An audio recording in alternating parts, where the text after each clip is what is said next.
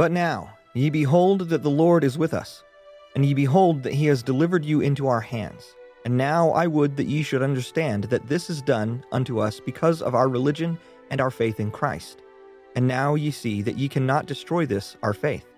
Now ye see that this is the true faith of God. Yea, ye see that God will support and keep and preserve us so long as we are faithful unto him, and unto our faith, and our religion, and never will the Lord suffer that we shall be destroyed, except we should fall into transgression and deny our faith. Hey listeners, this is Neil from Book of Mormon Central, and today's podcast addresses the question, why did God support the Nephites in battle? Modern warfare is a complex affair, often involving well-trained armies, powerful weapons, and intricate strategies.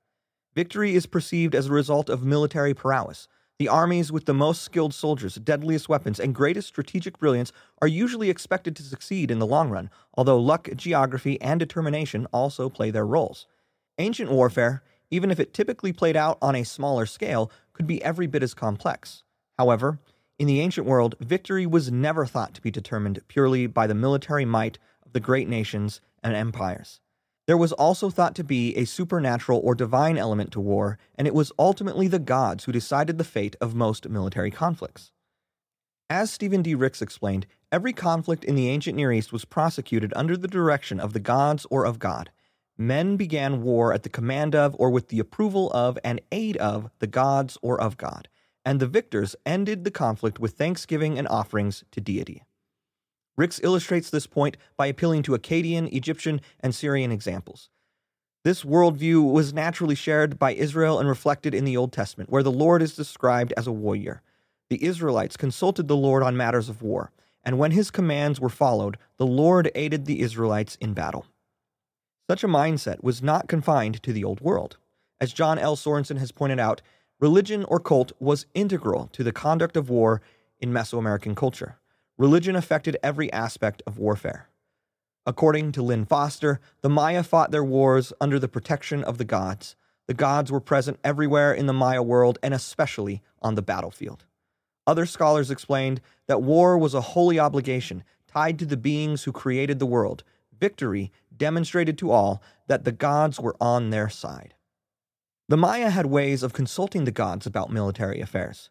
For example, Sorensen noted that in Guatemala, native high priests would use sorcery and enchantment to ascertain if an enemy army was approaching and where they should lead their troops. Among the Cachiquel Maya in highland Guatemala, specialist diviners would be sent to consult a divining stone on military affairs. Campaigns reportedly were begun or delayed depending on the stone's appearance or figure. In addition, the strategies for battle were formulated by officers who were imbued with the magical spirit of the gods. The Cachiquels referred to this as divining power, transformative power, and believed all the great warriors in their traditions possessed this power. The Book of Mormon, observed Ricks, precisely reflects a sacral ideology of war similar to that found in both Israel and the ancient Near East. For example, when Moroni's armies had surrounded Zarahemna and the Lamanites, Moroni declared, "Now ye behold that the Lord is with us, and ye behold that he has delivered you into our hands." Moroni was confident that God will support and keep and preserve us so long as we are faithful unto him. The sacred was an essential element of warfare in the Book of Mormon, as it was in ancient Israel and in the ancient Near East. As noted above, the divine or supernatural was likewise an integral part of ancient Mesoamerican warfare, and the Book of Mormon also shares an affinity to practices found among the Maya. For example, the Nephite captains Zoram and Moroni both consulted Alma the high priest on military affairs because he was known to possess the spirit of prophecy.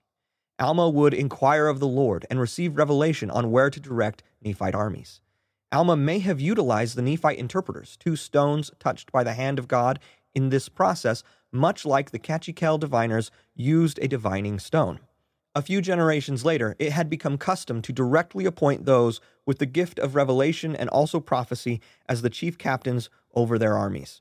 Similar to the practice among the Maya, noted above, to have military officers with a divine spirit or power from the gods. However, in both the Book of Mormon and the ancient worlds, Old and New, divine involvement was not confined to successful military campaigns. Failure was typically indicative of divine displeasure. Just as the Nephites inquired of the Lord before entering battle and expected his aid, the Lord's departure from the midst of their armies portended disaster. This is most evident in the gruesome scenes of the Nephites' final battles, where Mormon provides an eyewitness description of their abhorrent sins and their failure to turn to God and repent. As a result, the Lord withdrew his support, and the Nephite armies were overrun, eventually leading to the demise of their people. Without faith, all of the Nephites' boasts were vain. God offers no promise of victory to armies that neither heed his word nor keep his commandments. The final battle at Cumorah simply validates the principle given already to the ancient Israelites. Through war and by the wicked, God will punish his people. Ricks noted that the annihilation of Ammonihah, which took place centuries earlier, can teach a similar lesson. The implication of the story seems clear. While those who persecute the righteous, as the Ammonihahites had, will suffer, those who seek the counsel of prophets will be blessed and protected. Although it is rarely considered or acknowledged in today's secular society, God's divine hand is just as involved in world affairs and unfortunate conflicts now as it was anciently. The Book of Mormon's accounts of warfare thus offer a very sobering and relevant lesson. A society that has rejected the Lord and lives wickedly cannot expect to benefit from divine protection. Of course, the first priority for citizens throughout the world should be to avoid violence and conflict whenever possible. But when all other options fail and military conflict seems unavoidable, individuals and nations can receive further protection by living righteously. Invoking God's divine protection, which he desires to give to all people everywhere, is surely the best type of defense in these latter days, when the prophesied wars and rumors of wars are unfolding before our very eyes. Then, when all earnestly seek to align their wills with the will of God, the ultimate blessing of the Prince of Peace will protect and prosper everyone, everywhere. Thank you for listening. For more information on the Book of Mormon, visit bookofmormoncentral.org and click on the Know Why tab.